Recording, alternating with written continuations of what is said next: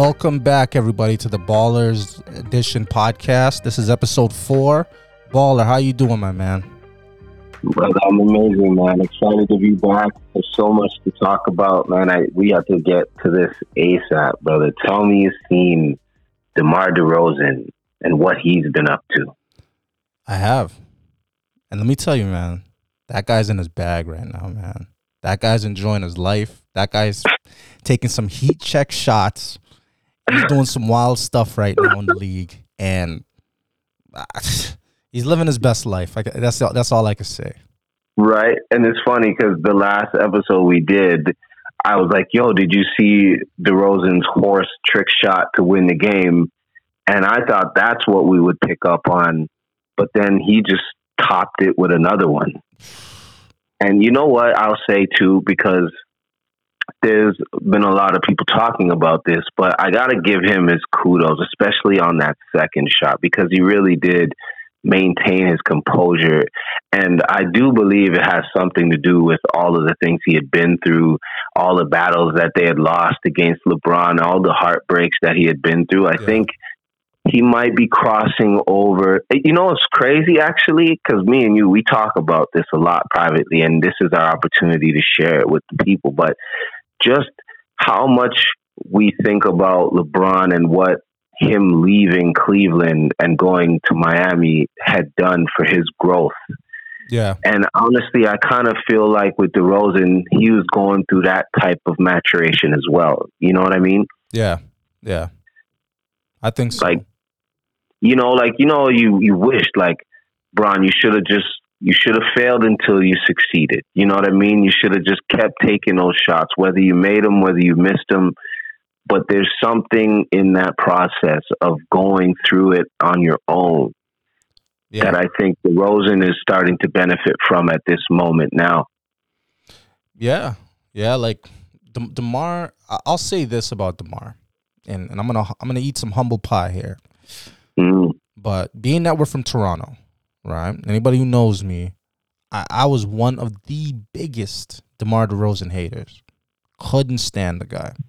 Never liked him, you know? And I think at that time, I think I listened to a lot of the TV talking heads, and they had the same criticisms about him. He doesn't shoot threes and blah, blah, blah, blah, blah, blah, right? And I didn't know if his heart was really there. You know, I didn't know if his heart was really there to really fight, you know, against the LeBron James, you know? Was it something that was he scared of the guy, or was he going to push forward and fight and really stick it to him? And I just didn't know.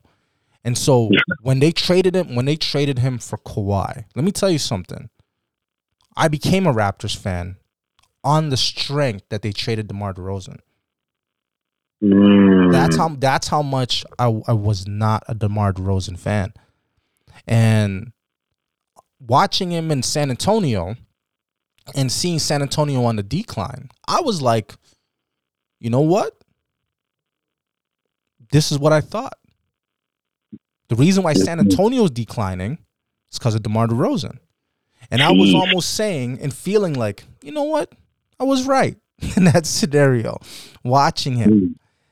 And then when the whole Chicago signing took place, there's something about the way the team was constructed that I just knew that it would work. I didn't know why, but I knew this one would work. And there was something about the amount of shooters they had, the long wingspans, the defensive.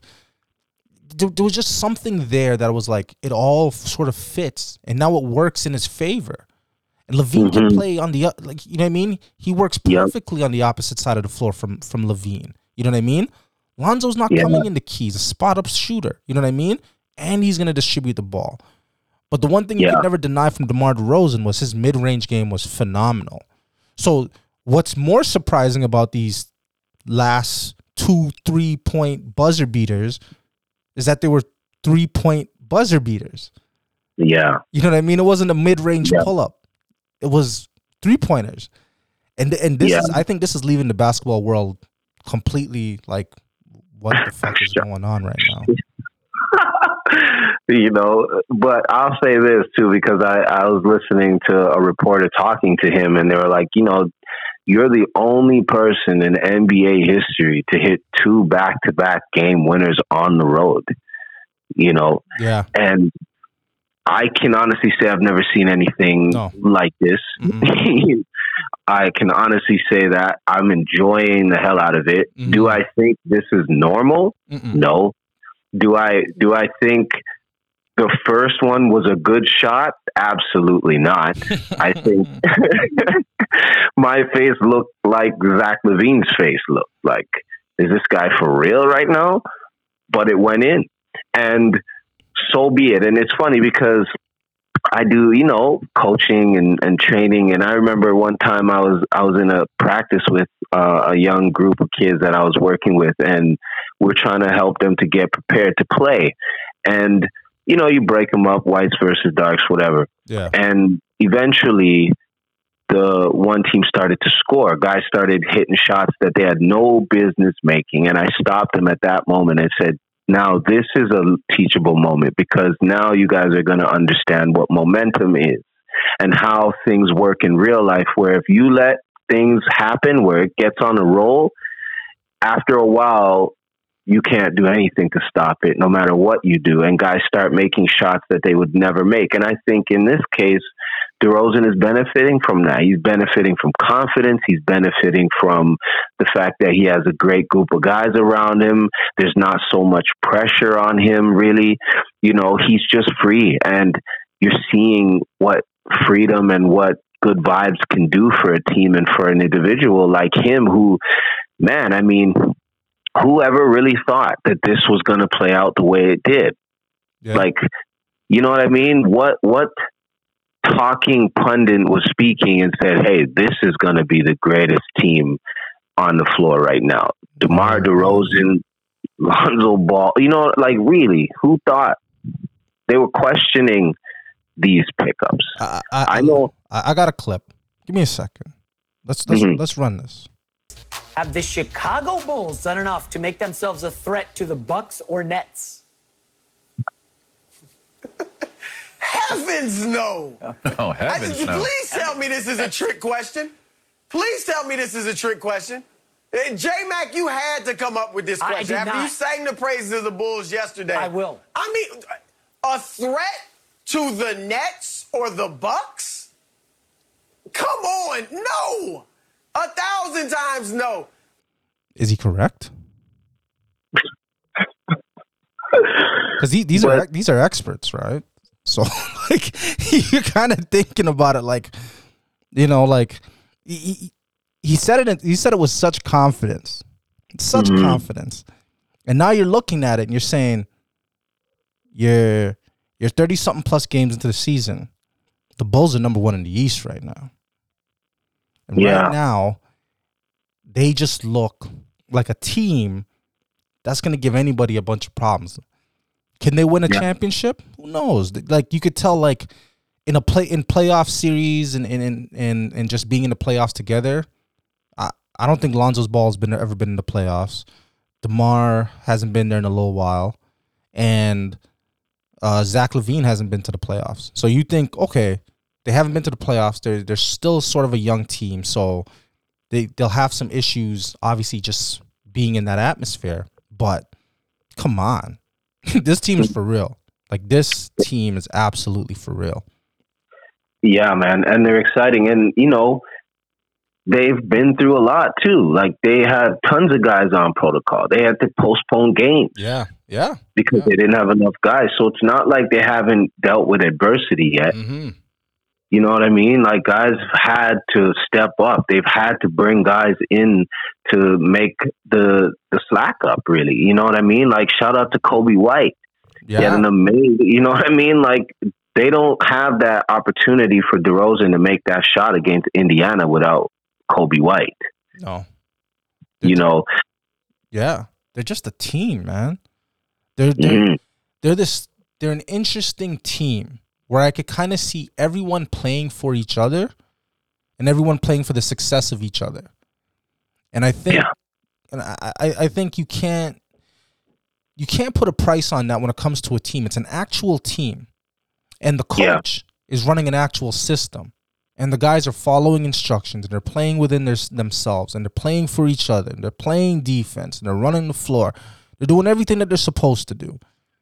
And you're looking at it like, this is maybe how this is for me, this is the blueprint for small market teams. Agreed. Screw the big free agent signings. Screw it. You know what I mean? This is the blueprint. And I think it's not quite there, but it's maybe somewhat like Golden State is sort of There's so many things that went right there that Golden State almost screwed themselves. You know what I mean? If Steph didn't take that $12 million, you know what I mean? Because he could have looked at that like it was disrespect and walked out of Golden State. You know what I mean? Yeah. So there's so many things that went right over there in Golden State. There's so many things. But when you look at the way this team is constructed from the top to bottom, coaching, phenomenal job by the Bulls. And DeMar, man, like he's starting to look like an MVP candidate right now. I'm not saying he's going to get it, but he's definitely in the conversation. He's definitely in the conversation. To me, it's funny that you say that because I still don't think he's the best player on his team. No. You know, like Levine is having an amazing season here. And I love the fact that DeRozan's having this success because I think it pushes Levine still, but it also just raises the bar for what they can do as a group, you know, because you have one guy who is surprising people with how good he actually is, and another guy who's surprising people, showing them that he can deliver under pressure, which was one of the knocks and one of the questions that people would have had, which was, does he show up when it matters the most? Mm-hmm. So I hope that this helps him to turn a corner in that, because again, these are very rare and, you know, fortuitous shots that have gone in. You know, you run those plays back again, each one, I don't know if he makes those 8 out of 10 times. You know what I mean?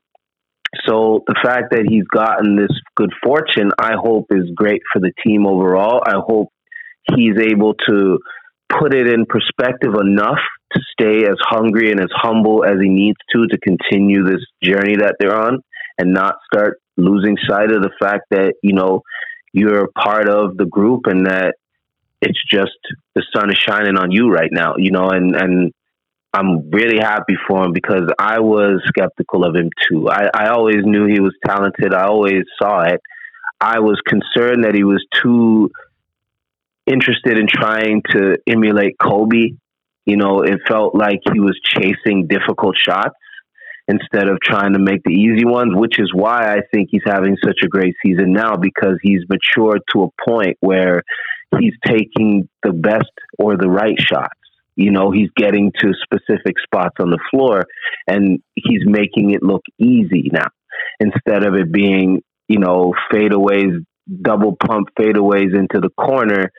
And it's just, to me, it was unnecessary. So I think he's maturing. I think he's tired of the narrative that people have been painting of him, and he has something to prove. And I think him knowing himself, him having those moments, it was funny because they were talking about the Lakers and him going to the Lakers. Mm-hmm. And the response that the Lakers had was they had already committed to, you know, what they had done with Westbrook.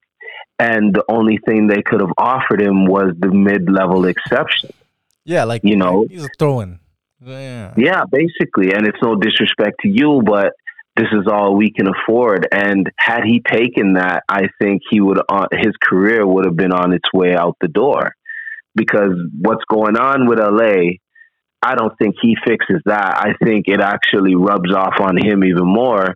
And now we're not looking at him as somebody that we are so impressed by, but more of he's part of this issue that LeBron's dealing with. You know what I mean? So he dodged the bullet with that one. You know what's funny? And so, because I obviously I knew eventually we were going to talk about DeRozan, but one of the things that I went back, because I'm starting to think, like, where did the league get it in its head? You know what I mean? Like, DeMar was this horrible basketball player, because that's not true either. You know what I mean? No. Even in San Antonio, even in Toronto, it's not like DeMar DeRozan wasn't a guy that could help any basketball team. So I'm like, what's really going on here? So you know how every year the league compiles a top 100 list of the top 100 players in the league. So I went back and looked at it for the 2021-22 season, the one that he just made. And I was like, let's see where they ranked everyone. You know what I mean? To see who they think is, you know, the best in the league to the worst in the league, or just in the end of that top 100, right? And so you look at the top 5, KD's number 1, Giannis is number 2, LeBron's number 3, Steph's number 4, AD is number 5. Right? And you're saying, maybe, you kind of get to that. And then you're saying, okay, Jokic is number 6, James Harden number 7, Luka is number 8, Dame Lillard's number 9, and Joel Embiid is number 10. I think if you made this list right now for what's going on, I think you could slide DeMar somewhere in this top 10. Right now, DeMar, to me, I could probably take him over Luka right now. You know what I mean? Hell, Dame's not having such a great season either. I could bump him out of that spot. But you know where they have DeMar on this list? Take a wild guess. Out of 100, I would say 50. 55. Wow. 55. And the people that are ahead of him, just to name a few, Marcus Smart's ahead of him. LaMelo Ball, John Collins, Kristaps Porzingis, Fred VanVleet, Clint Capella, Klay Thompson, Tobias Harris, Michael Porter Jr., Ben Simmons, Jamal Murray, Westbrook, Lowry, and Siakam. All ahead of him. Right. And you're like, even with last season, I'm not taking Porzingis over him. Like, definitely not taking Michael Porter Jr. over him, or Clint Capella over him, or John Collins over him, or Marcus Smart. Yeah. It's wild, man. But yeah, like DeMar, he's done everything to break everybody's analytics, and it's all broken.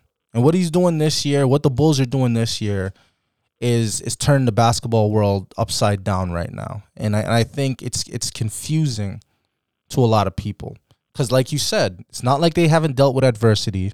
They have, and there's nothing that's happening to them this season that's not happening to everybody else. But every single time they get on the floor, they're just playing in this way, and this guy is showing up every single night. And man. And right now he's due a little bit of recognition, just a little. Yeah, man, and shout out to the work that he put in the summertime. You know, I also think if you look at the Bulls, they have a team full of underdogs. They have a team full of guys that have something to prove. All of them. You know what I mean? Lonzo Ball definitely had something to prove. People wasn't sure what him going to the Bulls meant, really. You know, Levine wanted to prove that he could carry a franchise, that he was that type of guy, that he wasn't going to be a journeyman and just a slam dunk champion. You know, obviously DeRozan wanted to show that he was more mature, that he could finish games, that he could lead a team.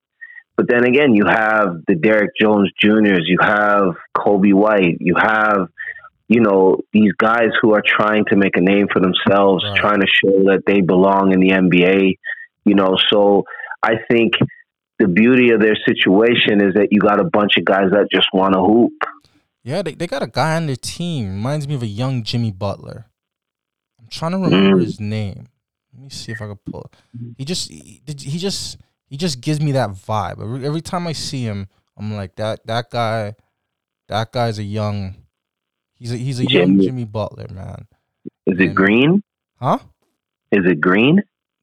He plays. He is the small forward. I'm trying to think. Yeah, I'm forgetting his first name, but Green, I think, might be his last name. Who you're talking about? And then they have, I think, Dio Sumo. Mm-hmm. he's nice too. I like him. I like the effort he brings. He can hit the open shot. I just love the way that their team is constructed. I love the fact that everybody knows their role, man, and that they just continue to fight. Especially that green. last. Yeah, it's Green, right? Yeah. What's his first name? Javonte Green. Absolutely. You know, that Wizards game was really impressive for me because they were really struggling, you know, and you could see it. Like, the Wizards were supposed to win that game. They really, really were playing well, and the Bulls just kept fighting, but they just couldn't get over the hump. And it's funny because I remember watching the game and I'm like, okay, Levine. Because again, in my mind, Levine is the guy on their team, and that's what's blowing my mind as this is transpiring, is that I still believe that. And I think if you watch them, you would say Levine has the more talent, but right now I think it's just playing itself out, and I think Levine may end up being in a situation where he's hitting a couple game winners as this season continues on too. But I was thinking, like, all right, Levine, this is where you show what you're made of and that you're the guy to carry this team to that next level. And, you know, he kind of started to deliver. They both did. And then the shot happened, but I'm always watching for when players prove their worth, you know what I mean? And show up when it's needed. And I think I'm just excited to see where this goes from here. I'm really, really happy for DeRozan. I think I can only imagine how this feels for him, knowing that people have counted him out or doubted him the way that they have. So there's no better story right now in the NBA than this. Only won 8 in a row, so. Yeah. You know, like, shout out to them, man. But yeah, we're gonna be keeping our eyes on them definitely for the rest of the season. But what else did you want to get into, man? Said you had a couple things on your mind. You know who I'm keeping my eye on since we talked about them, and I'm really liking what I see, is Cleveland, man. Yeah, I think they have something there. I think they're going to be good. Like, the thing that really stood out to me, I was watching them play against the Grizzlies the other day. And, you know, Ja Morant, boy, that guy, he's making me a believer beyond what I thought of him already. Yeah, I always knew he had gifts and talents. I always knew he reminded me of Derrick Rose, really. You know what I mean? He just was so dynamic that I was like, I love watching this guy. I'm a little concerned he might be a little too reckless at times with how willing he is to leave the ground and try and dunk on anyone. But he's really having a stretch right now. So we'll definitely got to cover him a little bit more. But I was watching Garland and him matched up, and I'm like, yo, I'm going to make the statement and say that Garland is a real player. I think he's going to be a star in the NBA. I think Cleveland's found their point guard. I really do. I think Darius Garland is going to be a star in the NBA. I think he reminds me of a better shooting Jeff Teague, where he's so quick. Like, he's so difficult to deal with off of screens. His first step is just so quick. Him and Ja are going back and forth. And I'm like, this kid could basically do the same things that Ja can do. He can't leave the ground and stay in the air as long as Ja, but Ja's having a hard time staying in front of this kid. You know what I mean? Like, he really is. And this little guy, he just has poise. He has confidence. He can shoot it. He can get into the paint. He has Mobley on one side. He has Jared Allen on the other side.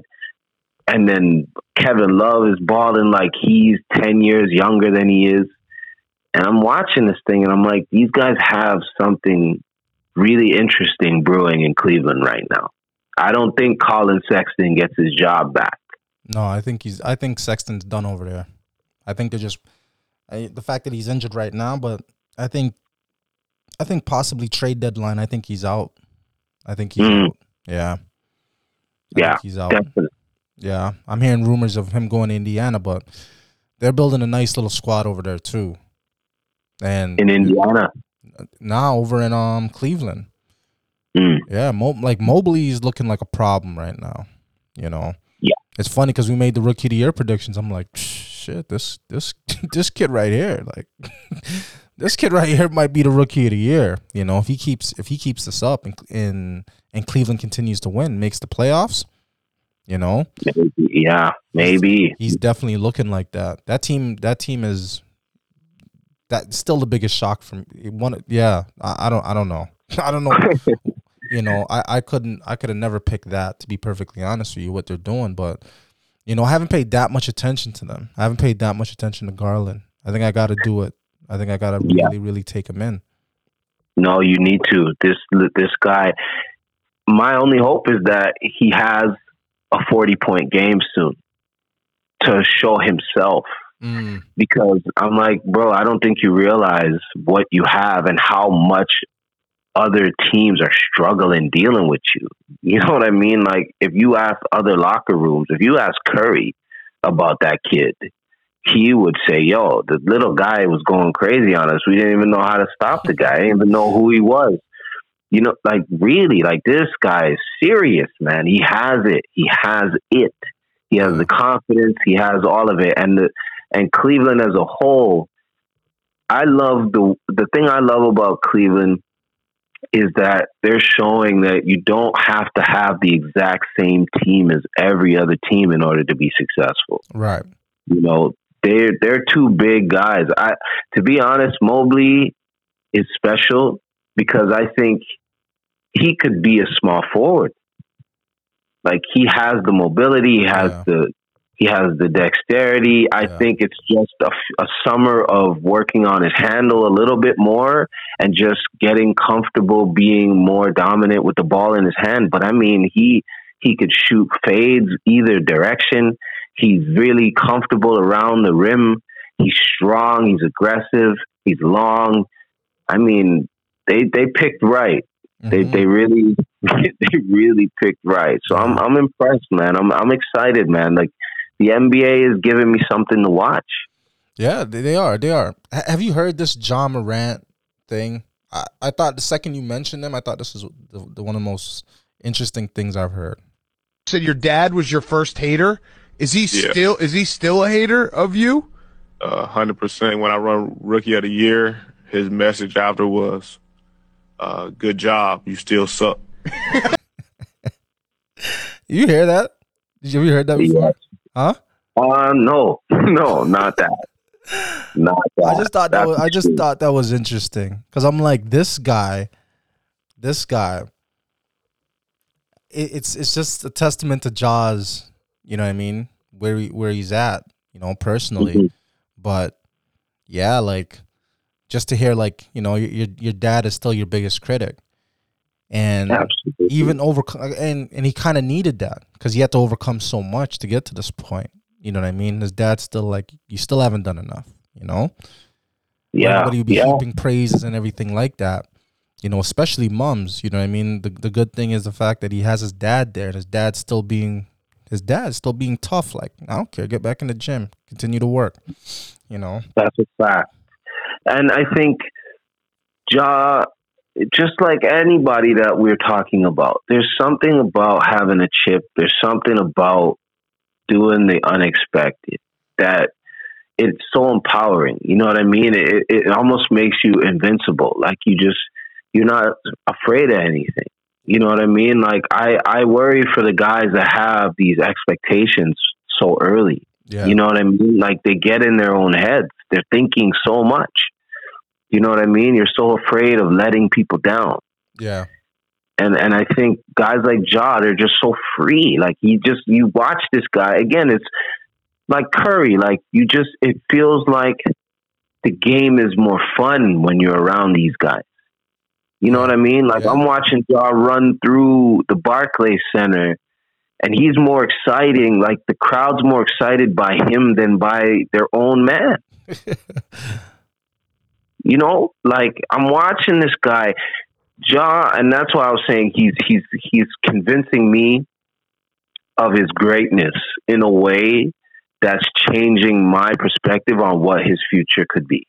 You know, you feel me? Like I thought he's talented, he's gifted, but I didn't think he would reach the top of the mountain. You know what I mean? I figured he would just be like Westbrook almost. You know, a guy that's great, fun to watch, good for stats, but's not going to be one of the top in the NBA or have a run where he has, you know, maybe championships or MVPs or all those types of things. You know what I mean? I wasn't sure. But I'm watching him and I'm like, he has what Michael Jordan had. And that's very rare. I haven't seen too many players that have what Michael Jordan has. And what he has that Michael Jordan had is a next level of creativity.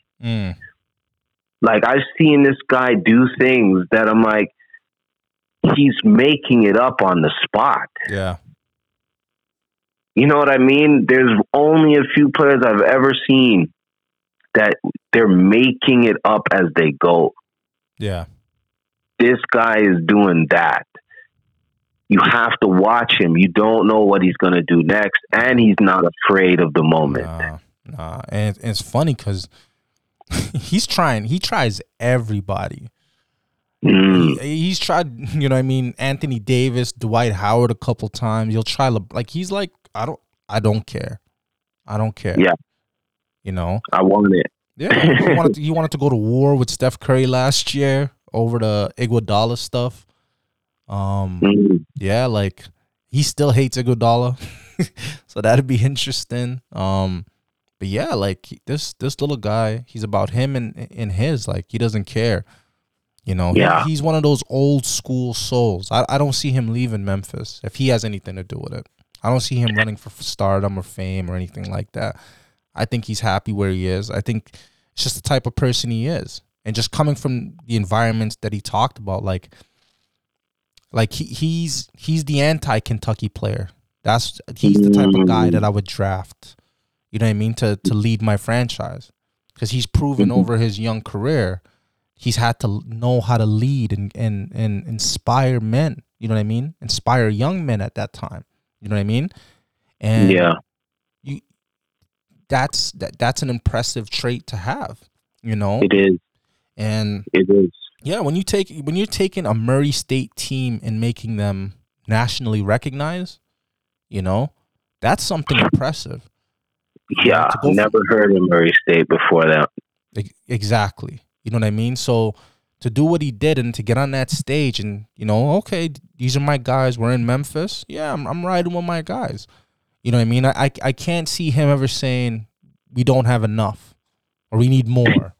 You know what I mean? I don't see those words ever coming out of his mouth. I think he's going to deal with what he has.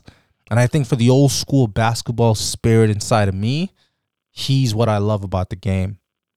You know? Yeah. And I want to see more of that. And that's why when I look at the way AAU is currently constructed, I'd like to break up the way it's constructed right now. Definitely. You know? Well, I think it requires parenting. I think it requires fathers and people who understand what we're talking about to kind of step in and help make this a little bit different, where you're making the young man have to walk and find his path instead of just making it seem like it's just so easy and it's a foregone conclusion. You know, because that whole mentality of it's already going to come, it usually never pans out. You know, the only person that it looks like it's starting to pan out for, and I know it's because he had to go through some dark moments in order for the real version of himself to start to come out, is Andrew Wiggins. Mm-hmm. You know, they're talking about him being an all-star right now, and he's playing like one. Mm-hmm. And I think it's because he kind of was in a moment where nobody was feeling the way that things were going in his career. You know what I mean? You have guys publicly challenging his heart and his commitment to the game. Mm-hmm. And I think that challenge was something that, you know, he had to embrace and really take it to heart. And also being fortunate enough to be around greatness at the same time it's definitely been helpful, but he still had to go and do the work. He still had to maintain his skill set. And I think he's rare. Obviously, he's great skill set. He's tall. He can shoot. He's athletic. So he has a lot to work with, but you never know if somebody's going to respond. But I think I still would go towards the John Morants of the world, because I think I just see his eyes light up when the moment arrives. You know what I mean? Yeah. Like, he had a bucket against Phoenix, man. And I was like, that's when I was like, this guy is the guy.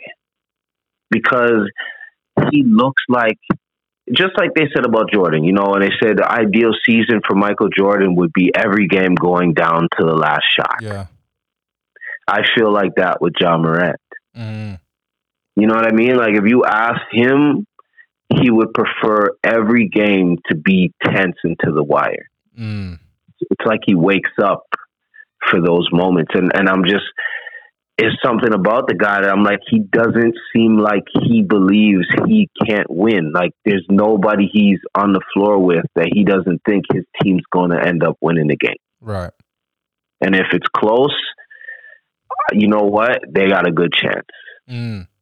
And to be honest, what I'm really excited about is that he has a running mate in Desmond Baines, who, I don't know who this guy is. I don't know what school he went to. I gotta look him up, because I'm the same way too. Like, I keep seeing the name pop up, and for me, I thought it was like, you give I thought he was like a 10-day contract that they had come in. So he's like, guy comes in on a 10-day, maybe scores like a 22 points or something, and then you keep seeing it over and over again. You're like, who the hell is this guy? Yeah. I don't know who this guy is. I'm like, I thought he was just filling in for Dylan Brooks. I thought Brooks might have got injured, and it just was like, okay, just go in, hold it down. He looks like a tight end. Physically. Like, I'm like, holy smokes, this guy doesn't even really look like a basketball player at first. But I'm watching him, and I'm like, he's not only a basketball player, he's about to be a real problem in the NBA, bro.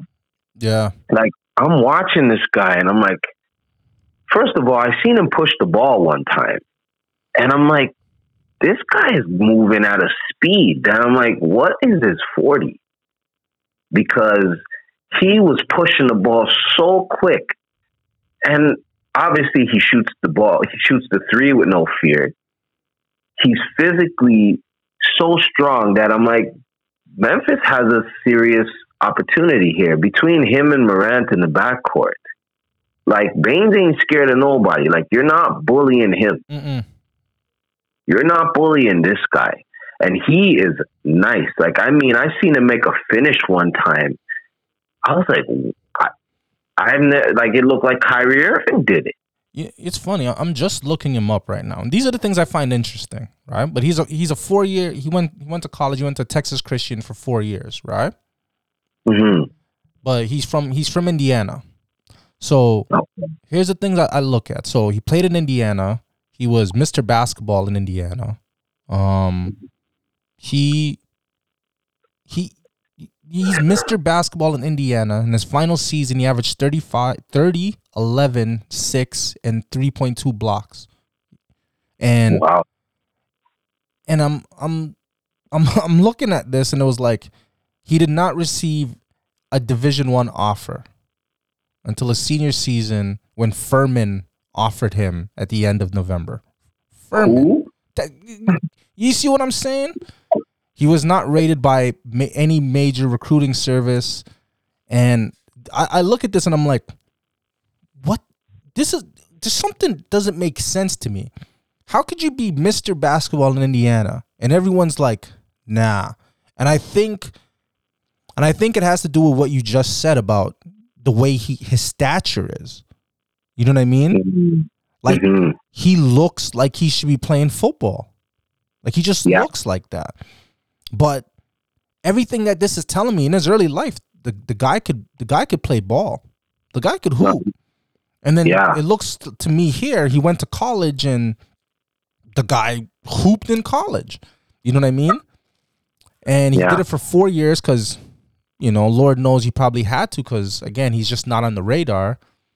And then he's the 30th pick in the first round in 2020 draft, drafted by Boston. So I'm looking at it and I'm saying, I'm sure Boston wish they kept him. You know, but it was like, there's some smart people over there that probably saw and said, yeah, pick this guy up, you know? But it's crazy to me that, you know, like there's a lot of people like this. There's a lot of people like this, you know, that go unnoticed in the game of basketball. That you're like, how did this guy not get this guy doesn't have an offer? Nobody wants this guy. And it's like, where are all these smart people? Where are all these smart scouts that are in these basketball programs that have these scholarships to just throw out? Who are they giving them to? And how do you miss a guy like him? You know what I mean? It's mind blowing. Yeah, and he has the potential to be a great defender also. Like, I'm watching him play, and I'm like, this guy's a gamer. And again, you have Morant, who's a gamer, and now you have another guy beside him who's also a gamer. Yeah, that's a problem for other teams. You know what I mean? Like that's the recipe for a team like Memphis turning into the 3 seed, the 2 seed, and really being difficult to get rid of in the playoffs because you have guys that they wake up for the moment. Yeah. You don't want to, like, they're annoying enough to not go away. They're annoying enough not to respect your stature. And if you're a top team, you don't want to be dealing with these guys in the first round series. You just you don't want to be playing around with a Memphis. You know, I would hate to get that draw because you know you can't take a night off. You know what I mean? Some people would look at it like, you know, you want the opportunity where the first round you kind of want to breeze through it because you know how hard the later rounds are going to be. But these guys are going to put you through your paces, man. They're not going to let you sleep. They're not going to let you get an inch, and they don't care. You know, they really, really don't care. And for them, they've had to fight for their name their whole lives. You think of his story and John Morant's story, and he's a little bit older than John Morant. But it's like these guys they did everything right, and the basketball community still rejected them. You know what I mean? And they had to continue to keep fighting. Now they're here. They're not taking their foot off the gas. Absolutely not. And you're going to have to get rid of them. This is a fire that you're going to have to put out, or it's going to grow and it's going to be something that you can't when it's time. And I'm looking up the standings right now. Internet's slow as hell. I don't know what the heck is going on with it. But I just know that my guess is that the Grizzlies, at some point, they're going to probably end up with home court advantage. I think the way that the 4th seed right now. Yeah. So I think they end up with home court advantage, and I think they end up fighting with somebody in the Western Conference Finals. Like, I think they might be the team that shocks everybody and ends up playing against the Warriors or Phoenix in the Western Conference Finals. I think the only thing I don't know, because I know, here's the thing. If they stay in that 4th spot, right, and the way the brackets work out, so they stay in the 4th spot. Right now, Dallas is in the 5th. So they would play Dallas in the first round, hypothetically, right? Mm-hmm. I think the Nuggets make a move and Nuggets probably end up there, something like that. Or even the Clippers or something like that. But they'll still get that home court advantage. That's what it's starting to look like. And when they get to the second round, though, the second round opponent is Golden State. Yeah. You know, that's not an easy one. No, it's not. You know what I mean? And this kid is gonna. I know it, but he's gonna go at Steph. Of course. And he really hates Iguodala. He really does not like Iguodala. And like with that history and everything, I know for him. What's the history? What is, sorry for interrupting you, but what is the history? What is this storyline? Because I can't say that I know it that well. So what is? So when Golden State lost the finals to the Raptors, right? Iguodala made his comments about KD. So they traded him, right? So the team they traded Iguodala to was Memphis, right? So Iguodala looked at Memphis like, I'm not playing with these guys. That's when Ja first got there. Like, I'm not playing with these kids. Like, I'm not coming on the court, right? So for about 30 games into the season, Iguodala won't show up to practices. He's not interested. He doesn't care about these kids.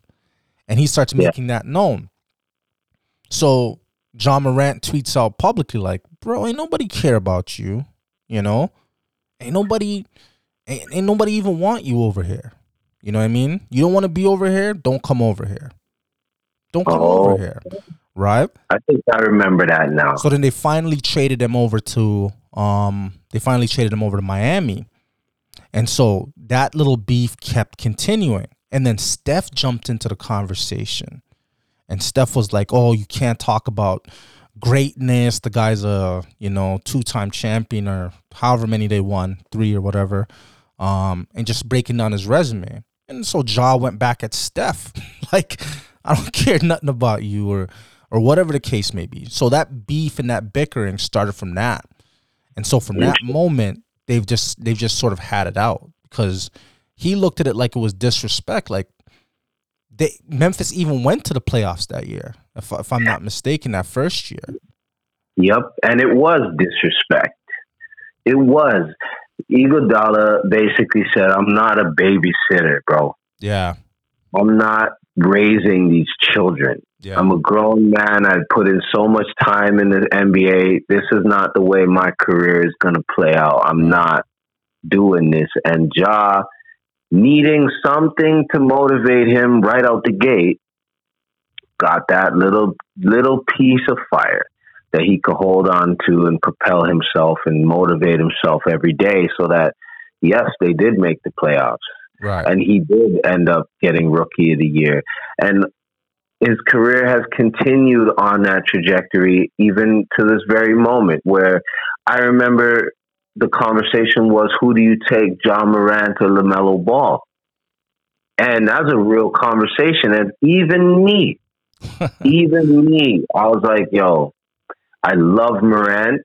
And at this very moment, he is the better choice.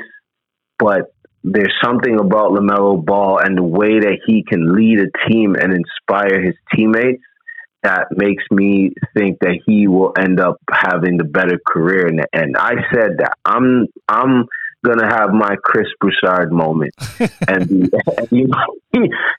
admit that I'm wrong and say I love LaMelo, but what Ja is showing me about his character. Yeah, I can't bet against that guy right now. Nah, it's funny. So the Twitter war went. Ja and Iguodala had a back and forth. Then Steph jumps in and posts an Iguodala picture holding up the championship trophy, holding up the number 3, right? Mm-hmm. And then Ja Morant responds back to Steph with KD holding up the Finals MVP. Ooh. Ooh. So, what an era we live. But what an era we live in. Imagine if in the 90s, man, we're trolling Jordan. You know what I mean? Like, imagine if John Starks could respond publicly to Jordan with his own Twitter. You know what I mean? Or his Instagram. Yeah. What kind of beefs would that have created? It couldn't have allowed it. They would have had to regulate the heck out of it. It would have gone too far. You know what I mean? Because those guys are actually fighting each other. Like in the league at that time, there were guys that were in there that were real street guys. Like, I don't know if you remember Oakley walking into the Air Canada Center at the time, Scotiabank Arena, and slapping one of the Clippers players. over some No, money. let's not. No names, though. No names. You don't remember that? I know who exactly who we're talking about, bro. No names, though. You know what I mean? No. But I heard about that. I'm like, is Oakley really that kind of guy? Because Oakley looks like. Actually, you know what, Oak? I'm not even gonna say that. I'm just gonna say I didn't think you were that kind of guy. You know what I mean? You look wholesome. You look like a man's grandfather. Like, you look like. All right, I'm gonna say it. You reminded me of the Soul Glow in Coming to America. You know, like, you reminded me of those. Especially because back then, man didn't really have goatees like that, so it's just the mustache. And so I'm like, how could this guy looks like a college professor in a way? Like, he looks like a smart guy. He reminded me almost of Bill Cosby-ish. Like. He could be a doctor or a lawyer or somebody. He just so happens to play basketball, and he's considered an enforcer. But I didn't know he was like that serious until I heard that story of him. Yeah, but the league was full of guys like that. The league had a lot of guys that were just that serious, and every team needed guys to protect their best players. So. Every team needed a tough guy back then. You got to think about that. So you could imagine a situation if you had Twitter back then, right? Mm-hmm. And you said something about, like, let's say you're playing the Pistons, and before you play the Pistons, you start saying some slick, you know what I mean? Start saying some slick stuff to Isaiah Thomas on Twitter, right? Just, you know what I mean? You're talking trash. You tell me when that game starts, Lambert's going to take your head off. Just cause, you know what I mean? Just cause, and it's gonna be on like a cut or something. Like he's gonna lay you out. He's gonna lay you out. So I'm not gonna, like, things happen in the right time. It can only happen in a time like this where they're kind of all friends. Nothing really is gonna happen. Anytime there seems to maybe be a fight in the NBA now, it's never gonna happen. You know what I mean? Yeah. So, like, it's just not that serious. But, like, there's something about that. Like, John Morant has an old school spirit, and he looks like a guy. Like, just know that I'm not backing down. I don't care about your name. Like, I don't care about your name. And he almost has like a 50 Cent vibe to him. Like, I'm gonna get stronger. The more adversity and the more, you know what I mean? The more that this little rivalry grows, I'm going to turn into a full-blown dragon by the time this is over. You know what I mean? Like, he's the type of guy that you're like, you almost don't want him to have an extra bounce in his step for that game. You know what I mean? No. That's what I see when I look at him, where I'm like, I think even Curry them realized that, because the last game they played against the Grizzlies, they barely won. And at the end of the game, they were talking to Curry, and he stressed how important that game was to them and how much they really wanted to win that game. And I'm sure it's the talking, but also the Grizzlies had beaten them in their home floor multiple times. Yeah. So they were trying to make sure that it wasn't a thing where the Grizzlies felt like they had their number for real. Right. So it's not just talking. It's not just this thing where they're looking at these guys like, yeah, they got a little fight in them, but we're the big brother that squashes them. Memphis is right there. Yeah.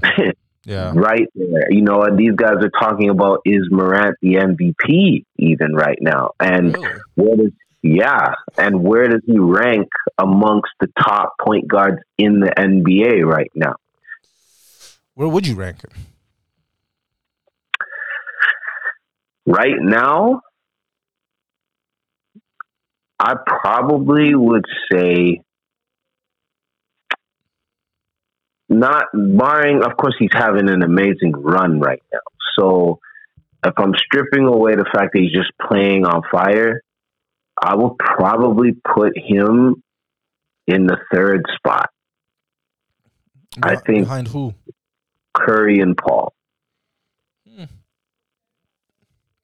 And I would be open to him taking Paul's spot, but Paul has so much work that he's put in that I have to keep him there. I feel horrible not mentioning Damian Lillard. You know, I really am.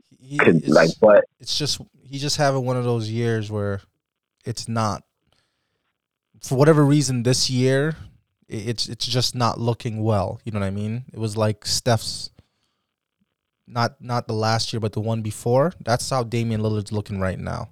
So it just doesn't look good. So yeah, like normally I think Dame Lillard would probably be up there, but I think I get your right behind Chris Paul. Mm-hmm. If I was just saying who would I take, obviously Morant, but just overall point guard right now, yeah, I would say that third spot right now. I think he's occupying it. I think he's above Trae Young for sure. I think the impact that he's having on his team, but also again he delivers down the stretch, man. And that is what makes me take him and put him above Trae Young, even and above Luka. Even, you know, I think Morant is more dangerous down the stretch. Even though Luka's a better shooter, I'm more concerned. And it's funny because I was watching the Warriors playing Dallas last night, and you know Dallas beat them, and the Warriors were struggling. And in that moment, it reminded me of why I was always on the fence about who I would have taken out of Kyrie Irving and Curry. And it was the fact that none of the shots were falling. Mm-hmm. And in that moment, I'm like, this is where you need a guy who can force the issue and get to the rim or just create a certain type of chaos that makes it easier for everybody. You know, Curry is just such a great shooter that I had to just accept the fact that his shot is equivalent to what any great guard that has a crazy handle can do to get to the rim. But I naturally choose the guy that gets to the basket first, and then the three or the deep range can support it. But I'm more of I like guys that are aggressive. So I love Morant for that reason. Because down the stretch, Morant is going to the rim the way Michael Jordan went to the rim. Right. Every single possession. Right. And I just, to me, that type of aggression, I resonate with that. I like that. So when I see Morant down the stretch do what he does, switching hands, going from left to right, finishing with his left hand on one foot, it just doesn't matter. The guy puts the ball in the hole. You know what I mean? Right. And I love that about him. So, yeah, he occupies the third spot. I would like to take him even over Chris Paul personally. Mm-hmm. Definitely. And I mean, how dare I not mention Kyrie Irving either, really. But I don't know if we can count him. But if he's involved, then he's above Paul and Morant for me. I still would put him number 2 probably, and then the others. Yeah. I was listening to a little podcast series Kevin Durant had with Charles Barkley, and he was talking about the different eras. And one of the things that came up was the 3-point shooting, because they were like, Chuck, if they had you playing in this era, you'd be shooting a lot of threes. And he said, that's the one thing I don't understand about you guys. You know, even when it doesn't work, you guys will continue to keep shooting threes. And like it could be an off game. You could be 1 for 17, and you still just keep doing it. Like you wouldn't switch it up. And it's Did you see? I had to just to speak on it. Did you see the highlight? It was the Knicks were playing, and they were on a 2-on-1 break, and the guy passed. I think it was Quickly. He passed Quickly the ball. Quickly is in position to attack the rim for a layup, and stopped, turned around, and ran backwards to the 3-point line and shot a 3 and missed. Did you see that? Nah, I didn't see it. But you have to look that one up. You have to. I've never seen nothing like that. But that's analytics, right? You know, and the idea would be like, you know, a 3 or a 40% from 3 is better than 50% from 2. You know, it's one of those analytical stat numbers that they go off of, and that's why they'll justify shooting more threes. You know, because over the long run, blah blah blah blah blah blah. Right. So the thing about Steph, and it's like a gift and a curse. He's the best shooter ever, right? But at the same time, you know that he's going to shoot. And I think you're speaking about the differences between him and Kyrie or him and Ja. Because those guys will get into the lane and they'll punish you around the basket. You know, Kyrie will do it with a little bit of finesse, kiss the ball off the backboard. Ja will possibly dunk on you a couple of times and keep pushing that and keep driving you back into the paint, right? But Steph has a tendency of constantly keep looking for that 3. And he's had some really off nights where he keeps looking for it. And when I think of that NBA Finals, that Game 7 versus Cleveland, right? I don't know if you remember the final possession of him coming down the court when they were down by 4, right? And they had that switch, and I believe it was Kevin Love on him, right? And so Steph is looking for an opportunity to get a shot off. And if you're thinking, and this is me, this is everybody in the building, this is the coaching staff of Cleveland looking at it, and I'm looking at Kevin Love on an island, right, with Steph Curry. And the only thing I'm saying is just stay in his space. You don't have to foul him. You don't have to do anything. Just stay in his space. Move your feet, stay in his space. Because all he wants to do is shoot the ball. He's never going to look to just take you off his feet and attack the basket. You just got to stay in that perimeter, right? And he wasted so much time trying to dance that eventually they really couldn't even get the shot off to make even a contest of it, right? And so he finds himself in these situations. And so, like you're saying, like the way the game is, a lot of these guys' games could be broken down into he's just going to try to shoot it. I think Trey has that issue, you know? But I think Ja being an attack guard and, you know, someone like Kyrie that can really put pressure on you, whether it's from the mid-range, whether it's from the post, whether it's just taking you off the dribble and laying you up, or just hitting the 3, he's just showing how dynamic he is. And I think the way we understood the game from an old school perspective is sometimes you set your game up. You know, you may take a couple early ones by getting to the rim, knowing that you're trying to set up your 3-point shot. You know what I mean? So you put pressure towards the basket and force the defender to back up because now the defender wants to take that away. But while he's taking away something, he has to give up something. And the thing he starts giving up is that jumper. And I think that's what Ja and I think that's what Kyrie do so well. Steph is still great, but he falls in love, again, because he's been so successful with it. He falls in love so much with that 3-pointer, he can get complacent at times with it. Yeah, and I think it does rub off. So when they're struggling against Dallas now, I'm watching it and I'm like, everybody's settling, you know, and not everybody is him. So now I'm seeing they're struggling. I see Kuminga run to the line and shoot a 3. And I'm like, bro, come on. If, you know, like, you got to know yourself, and you also have to be aware of the fact that the situation is not ideal for you to shoot another long shot. Again, I think that's why the argument for so long, like, and for a lot of the people that are listening, especially the young ones, you guys don't know basketball prior to this era with Golden State being on the top of the mountain and this idea that shooting teams are the ones that are coming out and winning championships. Because for the almost entire history of the NBA, the sentiment was that jump shooting teams don't win championships. And more than anything, defense was what won championships.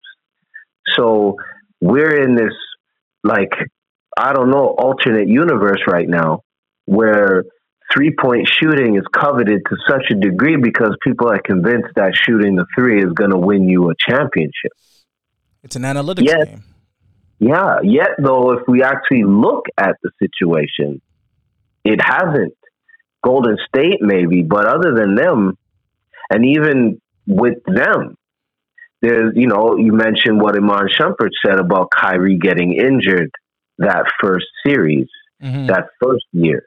And if he doesn't and they win, what does that say for the future of the NBA and of basketball when it comes to the way teams are constructing their rosters? Right. And I think that people don't remember that because the entertainment value of run and gun is just more interesting. So, yeah, you can find information that would support it. But I think what you are going to notice, and I think teams like Cleveland having success, etc., is going to show is that there's still tried and true things when it comes to high percentages, but also, again, things like offensive rebounding and other things that are influenced when you have a team that plays closer to the rim versus a team that shoots long shots and there's long rebounds. So I think, I'm just eager to see the balance of it all because Golden State is not a lock. They don't have the greatest scorers and shooters all on the same team like they did before. They have some great ones, but you mix KD with those shooters, it's a different team. So I'm curious to see what the next 3 to 5 years looks like in the NBA when it comes to who's winning championships because, again, the Bucks weren't the Warriors and they won. The Lakers won and they weren't the Warriors either. So it's not this cut and dry foregone conclusion that if you got the greatest shooters on the floor, you're going to win a championship. You know what's funny? Barkley had a great he had a great series of quotes when he talked about analytics. And what he was saying was analytics for him was created by, league team owners to give their son-in-laws or people they know a job, right? Here's something to do, analytics. So KD was saying, he's like, I use analytics, they'll, show me that, oh, your corner threes are down and et cetera, et cetera. And so Barkley said, with all the analytics, with all these smart guys crunching numbers, seeing which player goes well on what team and the efficiency and all of that stuff, you know what they don't seem to get is that if you look at even the last 10 championship teams, none of these teams have won without really great players. You know what I mean? Strip everything down. You've never seen a team that was constructed by analytics do anything, you know what I mean, in the NBA finals, playoffs, or anything like that. So analytics only results for so much because of a very big proponent of analytics was the Houston Rockets with James Harden, right? Mm-hmm. And for a lot of times, when you've seen it come down to the end, it was like, analytics is not what's going to save you here. James has to save you. And greatness has to save you. And if James doesn't come to the forefront right now and step up, that's it for you. I don't care what the numbers say. This is on him. And that's just what it came down to. When they met the Warriors, I think they met the Warriors twice in the conference finals. I think one year maybe in the semis and the other year in the conference finals. And it was like, it's going to be a battle. You know what I mean? But it's going to come down to their two best players. And so that's ultimately what it comes down to. But yeah, analytics only goes so far. I agree. And that's why it's not more fun to watch a video game than to watch it in real life. Yeah. Because there's something about moments in time and people's ability to rise to those moments and for some to shrink. Yeah. And for us to see the separation of the two. Yeah. It's very easy for Scottie Pippen to say he was as good as Michael Jordan now. Jeez, but he wasn't wrestling and fighting. I never seen him do what Carlton did to Will Smith when he wanted to take that ball from Will to shoot the last shot. And you know what I'm saying? Pippen ain't do that with Jordan. Pippen didn't have that level of belief in himself to say, I'm going to fight this guy for this ball because I believe that I'm the guy that should be shooting it. You know what? I kind of want to end on like, you know what I mean, make this the last segment. But let's talk about that Scottie Pippen situation with Michael Jordan and everybody else. What are your thoughts on what Scottie's sort of saying at this moment in time? Well, I mean, if you just heard what I said, I definitely don't agree that he is as good, or I don't even believe that he believes he's as great as Michael Jordan, to be very honest. I think Scottie Pippen understands the era. I think he understands clickbait.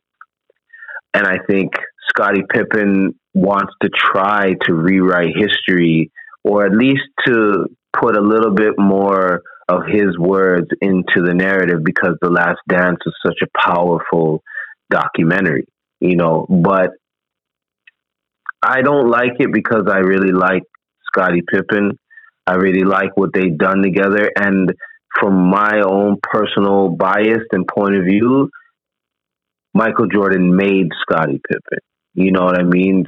Michael Jordan put the spine into Scottie Pippen. Michael Jordan showed Scottie Pippen that he would fight with him and for him, which enabled Scottie Pippen to blossom into the talented player that he had the potential to be.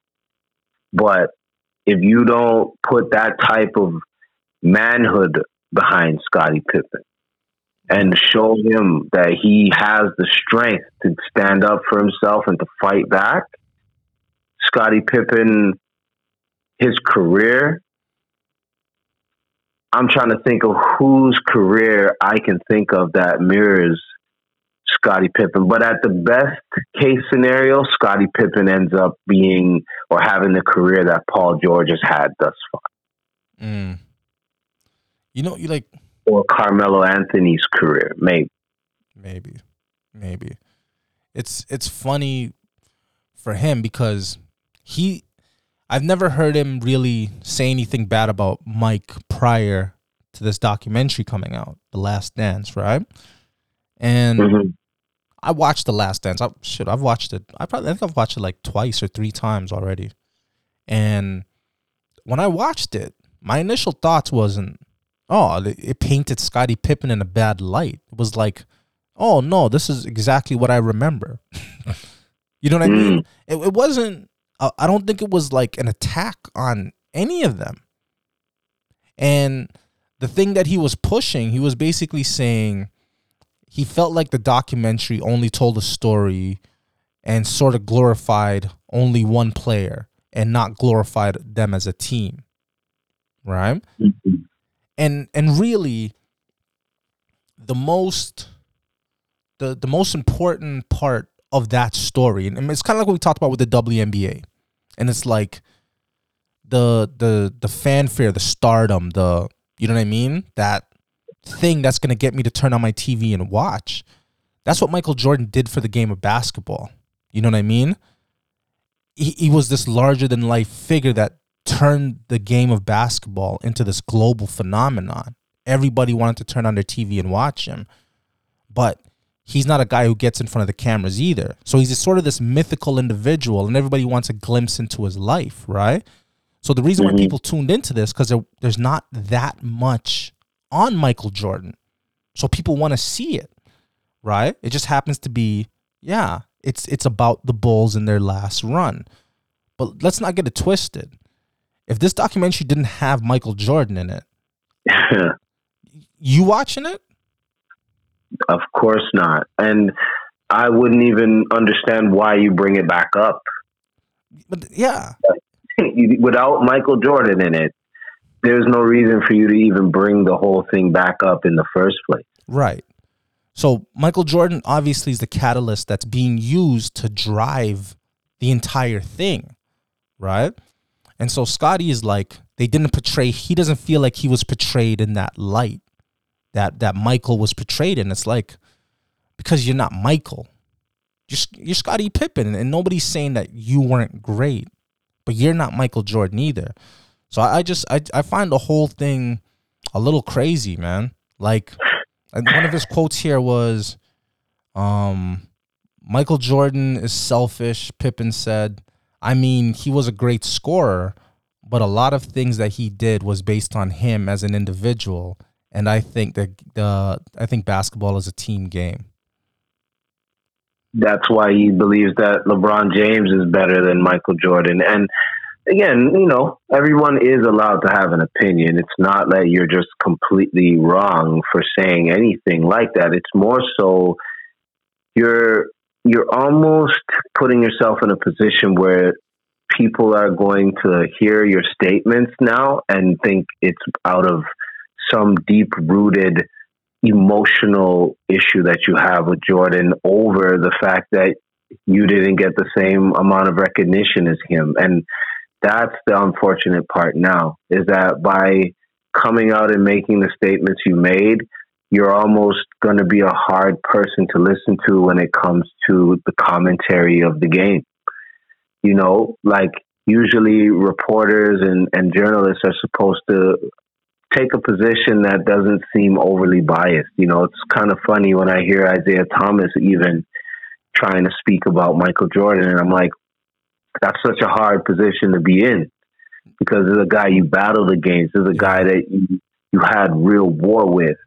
So now, it's funny. It almost sounds like when people talk about Jay-Z at times, that once had conflict with him. It's like, you're waving the white flag in a way because his presence is just too great. And I think in Jordan's case, he created a shadow that even Scottie Pippen couldn't handle, and he just wanted to rewrite the story, but I don't think he understands that people, like, we saw it. You know what I mean? Like, we watched this thing, like, it's on tape. These things are factual, so. Yeah, you didn't sub in back. Like, you didn't sub into the game. Jordan wasn't there. Like, you did that. You know what I mean? Like, yeah. Especially when compared to situations like what happened when Jordan was a rookie, where they're trying to stop him from playing, right? And he just wanted it so bad that he forced it anyway. You know what I mean? Like, and then went on to do what he did against Boston in the playoffs. Right. Yeah. Like, you don't become legendary doing the expected. Yeah. Yeah. And I think he was probably thinking them showing that moment in time, which for him is probably, it's one of the worst moments I could probably say of his career. You know what I mean? Just on optics, right? That thing is what he feels probably like, well, you shouldn't have shown that. But it's like, it's just a part of the story, man. You know what I mean? Like, by you talking about it, you're the one amplifying it. You're almost making it worse, because it's like, yeah, it happened, but I mean, it wasn't the best decision. Well, and you're kind of showing it again. Yeah. Because you're allowing your emotion to now make you make a decision that's going to make you look away to everybody else. Yeah. And isn't that what that was when you didn't want to go back in the game? Right. And yeah, like you were mad about the contract. I get it. But yeah, it wasn't a smart contract. But you felt obligated that you wanted the long-term guarantee for your family's sake, based on where they came from. Maybe you weren't as savvy or that savvy business-wise. Okay, we get it. You know what I mean? Like, I get all of that. But it is what it is. Like, it's not the worst thing in the world. So I think he stepped way out of line. I think the Phil Jackson comments that Phil's a racist. I think he's just gone down a rabbit hole. I hope he comes out of it, man. Like, Scottie's still one of the greatest. He's still one of the best. Nobody thinks any less of Scottie Pippen. It's just you're shining a spotlight on the negative moments when before all I thought about with Scottie Pippen before were all of the positive moments shared with Michael Jordan. You know what I mean? Exactly. That's what I thought about before. And even watching the documentary, if he didn't really bring it up, I kind of brushed off the whole him not subbing back into the game and Kukoc hitting the game winner. You know? Yeah. But the fact that he keeps harping on it, it just keeps coming back. So if I had any advice to Scottie, it's like, stop. Yeah, man. And you're going to actually end up making yourself look like what you're trying to say about Jordan, which is selfish. And that's unfortunate because you guys were a unit and you guys did something that was legendary. You're a 50 greatest player. You're all of those things. So for you to want to have more than that, it doesn't seem like it's necessary. Like you got so much. So just let it be and then continue to be known as one of the greatest with one of the greatest teams and leave it at that. But otherwise, I don't know, man. I'm your son and I'm trying to make a name for myself, and you're saying all these things, you're hurting me. You know what I mean? Now I'm having to deal with the stuff that you're saying. And I think you just got to think about everybody else, man. And I think if he had done that a few times, maybe, you know, things go differently and the narrative is different. Yeah. So, yeah, man. I think we touched on all we could touch on today, man, to be honest. Yeah. It was a good one. I enjoyed it. I really did. Me too, man. Yeah. This one's a wrap. Thank everybody. Episode 4, Ballers Edition podcast. And thank you guys. Till the next time. Till the next time. Peace.